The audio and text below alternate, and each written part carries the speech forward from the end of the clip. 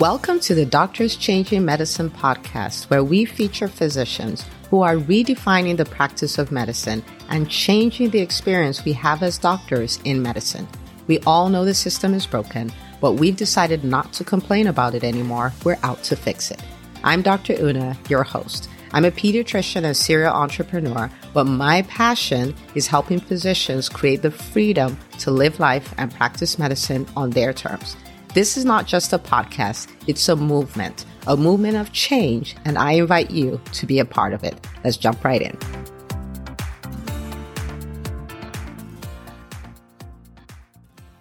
Well, hello, everybody. Welcome back to another episode of the Doctors Changing Medicine podcast. I have with me here Dr. Tanya Kaler, and you are not ready. This is going to be a really great interview. She is a family medicine doc, but she's doing so many things outside of family medicine, and you're gonna be blown away. And the thing I love about her is not only has she embraced some of her passions outside of medicine, but she's also changing medicine, right? And you know that I'm all about that. So Dr. Kaler, welcome to the show. Thank you so much. Thank you for having me. Absolutely. I'm excited. So I want to start off with you're a family medicine doc. Yeah. And, how did you not move, right? Because you're still there, but how did you embrace all these other things that you're doing? So talk to us a little bit about yourself and how you got to where you are now.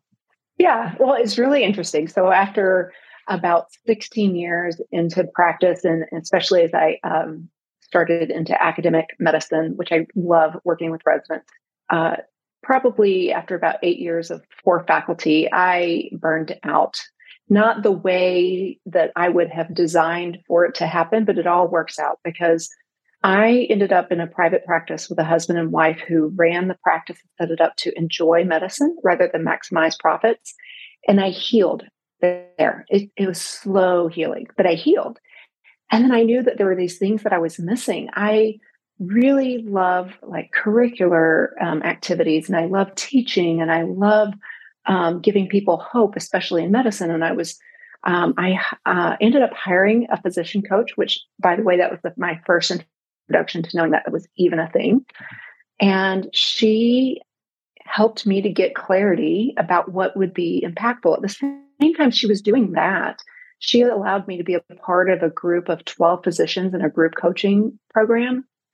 And I watched tools that I did not know existed go to work in these physicians' connect with where they do have agency is such an important thing for them to not just endure, but to thrive. Don't endure, thrive. Yeah. Okay. Love it. So you went through the burnout, you went to the private practice. You're like, man, but I'm missing out on all this stuff. I love teaching residents and all of that. And you're like, I'm going to take, and then you got coaching and you're like, I'm going to take. I want to take coaching to my people, and that's academic family medicine, that's residents, that's the faculty, because they need these tools. Okay, so your story made me all kinds of happy, and I think there's something that I don't hear a lot of that you said that I really want to pull out, and that's that you joined a private practice where their thing was to create for you to have an enjoyable work life over profits. And if they existed, it means they still worked the profit. It's just that the profit didn't lead. And so everyone who's listening, who runs a private practice, that's the challenge that we have now, to create our own systems where the doctors, or the other clinicians who work for us, they have some kind of work-life, balance or control or harmony, which integration, whatever word you want to use. And that they, they find that joy in medicine. And it's something that seems a little Herculean because it's not that way for most places. But again, we're changing medicine. And so we can think and we can brainstorm and we can look for things to do to set it up where doctors are not getting burned out on our watch, And then the other statement you made is that even in primary care, we have more control than we know. And that just made me go like, I could do a cartwheel right here, because we do. Now, there's some things we need to do to step into it, but we do have more control. That is beautiful. Yeah. And it's so true. And I think faculty specifically, they wear so many hats. that they often feel out of control, right? They often feel, or at least the ones that I've been working with coaching and the ones and myself feel like it couldn't ever do any of them as well as we wanted, right? And then residents also really can get into a really unhealthy state where they have this learned helplessness almost. And helping them reconnect with where they do have agency is such an important thing for them to not just endure, but to thrive. Don't endure, thrive. Yeah. Okay. Love it. So you went through the burnout, you went to the private practice. You're like, man, but I'm missing out on all this stuff. I love teaching residents and all of that. And you're like, I'm going to take you. And then you got coaching and you're like, I'm going to take coaching to my institution. And so was this embrace like, oh, this is what we've been missing? Did you have to get the buy-in of other people? Like, how did that process work? Because there's always a process between this is what I'm going to do and I'm going to change the world. And here it is. Yeah, that's a really important thing because I went and got coach training. I knew I needed the skill set, right? And so I invested in my own skill set so I could actually make a difference. And the story I can tell about myself is I'm really good at seeing something and copying it and massaging it, making it my own. But there was not anybody for me to copy that I was aware of, right? Like as far as I knew, I was the only person coaching in residency programs. Now, I have since learned that there are a lot of people on the front line who have been doing it from academia and doing studies. Dr. Carrie Palomara, for instance. However, at the time, I was like, how do I do this? And so how it was received is interesting. I had a couple of mentors. One was a chair of a very large set of residency programs at a university. And he was like the most encouraging. He was like, yes. He said, I have had a professional coach for years. And I was like, what? And then I had a couple other people who were very encouraging and helped me like think through this logically. What is it going to look like? How are you going to find out what the residencies actually need? Because it's easy for me to think. And so there was some needs assessments that I needed to entertain. I had somebody offer me that now, like my business really started going like right before the pandemic and right after the pandemic, they offered that this probably wasn't a time to try something new, but it was the right time for me. And so I talked with the behavioral health team at Myers, learning to get back in touch with their knowing, because or call it your inner wisdom, your spirit, whatever it is, because otherwise you're second guessing and spinning and you're having all this negative self-talk. So one of the things is just helping people realize what they're saying to themselves, what they're listening to, how they filter that, and then checking in with their own true gut. Because I think we systematically get conditioned to stop listening to that inner voice, right? And I think that's one of the most same tool set, giving them the same language, really elevating the culture that existed there. And then one thing led to another, and other people began thinking, what can we do? Then I ended up in a faculty development, a longitudinal program for a large university network of residency programs.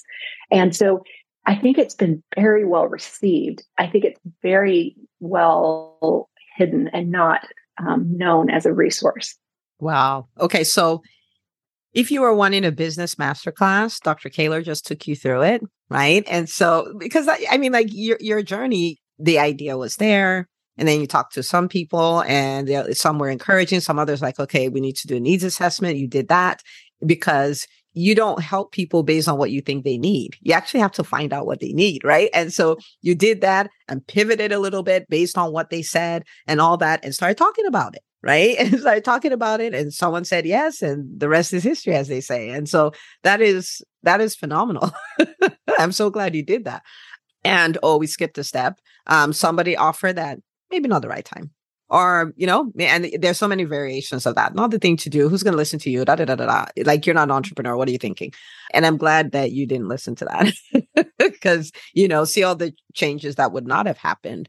And so I guess for me, I would like to know, and the listeners would like to know, Walk us through some of the transformations, right, that you've observed after you've gone to a program and you worked with them for however long you work with them, the kind of changes that people can actually expect. Every once in a while, I'll have a resident say something like, this was the most important hour of my residency training, right? So that is not like the norm, but it's fun when those happen, when they have that light bulb moment. But other times it just is taking some time. And one of the biggest things, when you mentioned that I listened to the advice but didn't necessarily take that this wasn't the time, that was because I was able to tune into my intuition, my gut, right? One of the biggest things that I see helping people transform is learning to get back in touch with their knowing, because or call it your inner wisdom, your spirit, whatever it is, because otherwise you're second guessing and spinning and you're having all this negative self-talk. So one of the things is just helping people realize what they're saying to themselves, what they're listening to, how they filter that, and then checking in with their own true gut. Because I think we systematically get conditioned to stop listening to that inner voice, right? And I think that's one of the most empowering things that I know of. Another part is, this is huge, especially from the trainee standpoint, although it still exists in the faculty world too, but is this idea of performing, right? It's opening night, we're giving a performance, and now we're waiting. Was it a hit smash or was it a total flop, right? Because when we're in performing mode, we are limited to external judgments, and that our self-worth gets tied to that. However, when we can shift into being and becoming, it allows for our own self-reflection, trusting that gut. What do we want to change? Where do we want to grow? And it really allows for growth and mastery. So again, all of these things are shifting back control to the individual physician, right? And so I just think that that's some big things. I think, you asked for like some examples. And one of my favorite examples is helping a physician realize that they were assigning meaning to not just what somebody said, but to a object. In fact, in this person's object, it was a clock. Wow. Okay. Tell me about that. So as we were coaching, it finally dawned on her that the clock being late, no matter if she was late with patient care or staying late after work or taking work home, no matter how she judged it, those numbers on the clock were not just neutral data. They were actually condemnations of her worth. And once she had that realization, then she could start to dismantle and separate out, that's just data. Do I want to become more efficient? Yes. Do I want to not take work home? Great. What am I going to do to take back agency here? This is always correct.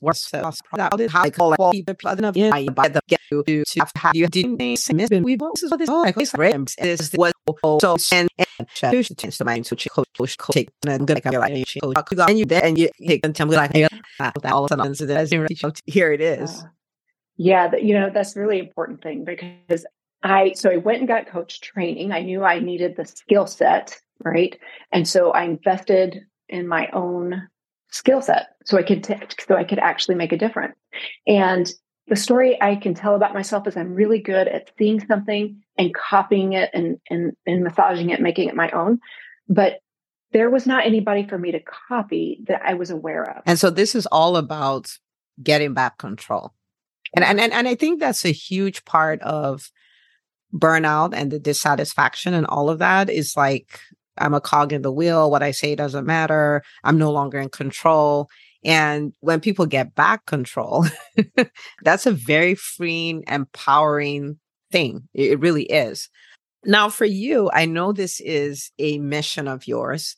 And so talk to us about, if you had your way, what would you do with residency programs? What would residency training look like? How would things be different for residency, maybe faculty as well? Like, what's your dream?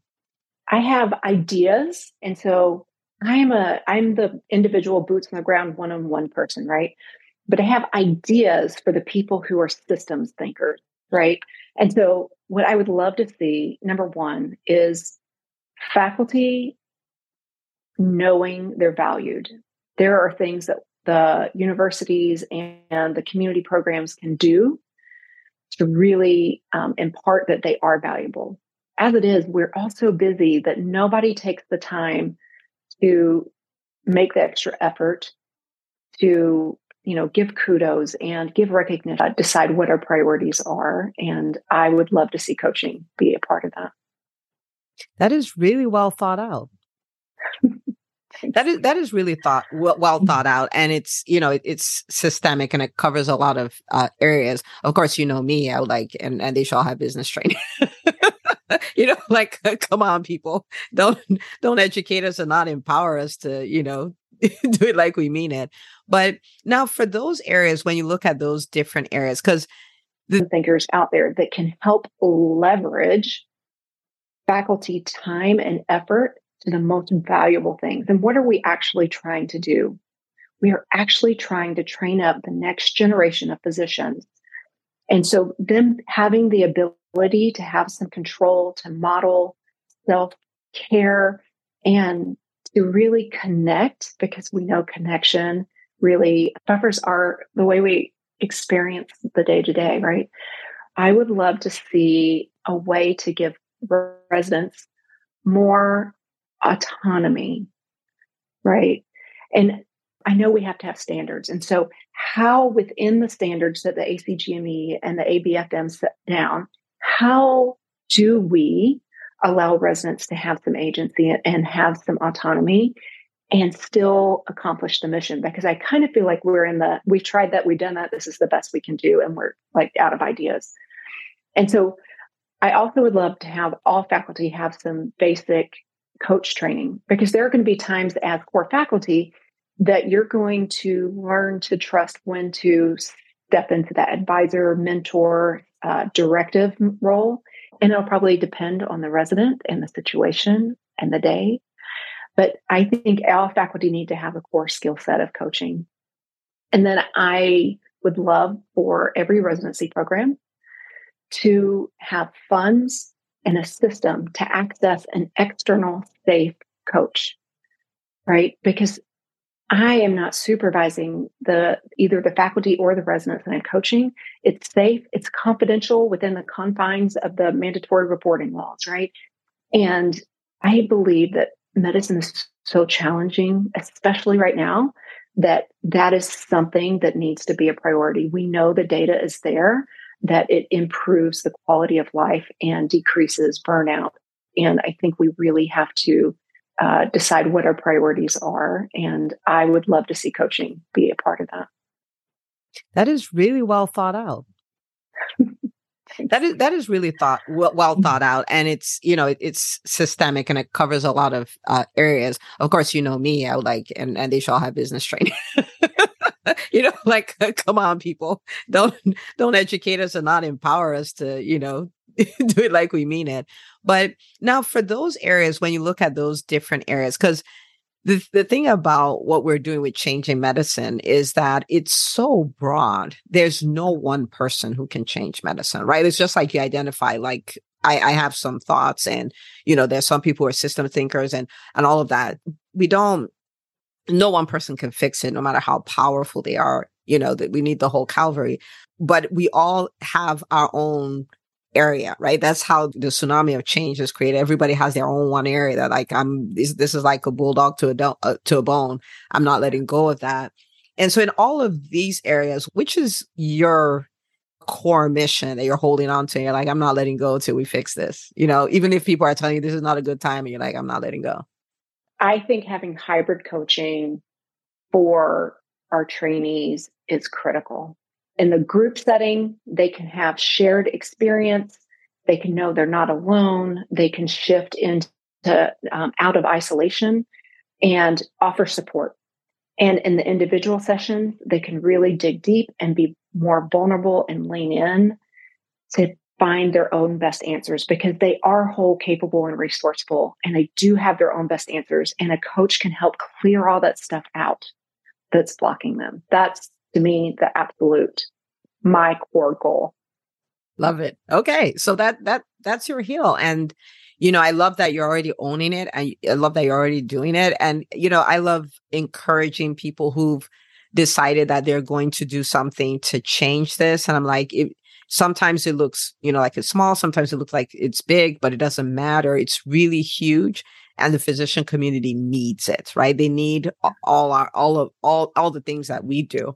So how would a listener, so a physician, maybe linked with the, a residency program or knows a program director, or maybe the program director is even like, I don't know, my residents are really struggling. I don't know what to do. And the person is listening to this episode like, oh my goodness, you need to meet Dr. Kaler. How would a physician listening now support you on your mission? So there are a couple of things they could do. One is if family physicians, residents, faculty members, they send them my site, my website. I have a blog. I put free information out there that people can start using right away. And that's on my website, joinfamilymedicine.com. And there's a blog there. The second thing is have them get on a consult call with me so I can tell them what it would look like. What's the time commitment that I'm asking? How much effort would I be asking of them? And kind of co-creating what would be the best fit for their residency, because it's going to look different for every program, because I really know each program has their own set of unique needs. And so they can, there's a link on my website that they could just set up a consult with me and we could talk through what that would look like for them. Love it. Okay. So for anyone listening, again, we need all hands on deck. And if you know of a residency program, you're like, oh my goodness, they absolutely need this, then now you know what to do. And then some other people are like, okay, but where do we find her? Where do we find her? Where do they go to find you, Doc? Okay. Well, I'm on Facebook as Joy in Family Medicine Coaching. I'm on LinkedIn at Tanya Kaler, MD. And then my website has my blog as well. So www.joyinfamilymedicine.com. There you go, people. So find her, follow her. Okay. Now, I talk about the Doctors Changing Medicine podcast being more than a podcast. It's more like a movement. And, there's a million of us. If we don't like things, we can change things, but it will take all of us, right? And so I tell everyone listening, you have to share this episode with the doctors in your life. You should listen to it. It's really great. It's really inspiring. You're going to get a lot of nuggets from it, but I want you to share this with the doctors in your life. And so what would you say is the reason why a doctor listening right now needs to share this episode with the docs they know? Number one, each physician needs to know that they are whole. They are wholly worthy and they have value right now. And they need to know that. And they need to know that they can decrease unnecessary suffering. They can restore and protect their energy at physical, mental, emotional, and that they can actually start to move towards the ideal life that they want, where the reason they went into medicine to begin with, we can start to move closer to that. Every physician deserves to know that. Every physician deserves to know. So tell all the doctors you know. Dr. Kaler, thank you so much for coming on here and sharing your mission. I love your mission. I love what you do. And, you're doing your part to be the change in medicine, especially with the residents, And so I truly appreciate that. Thank you for what you do. Thank you, Dr. Una, for having me. Absolutely. All right, people, share the episode and I will see you on the next episode of the Doctors Changing Medicine podcast. I knew I was the only person coaching in residency programs. Now, I have since learned that there are a lot of people on the front line who have been doing it from academia and doing studies. Dr. Carrie Palomara, for instance. However, at the time, I was like, how do I do this? And so how it was received is interesting. I had a couple of mentors. One was a chair of a very large set of residency programs at a university. And he was like the most encouraging. He was like, yes, he said, I have had a professional coach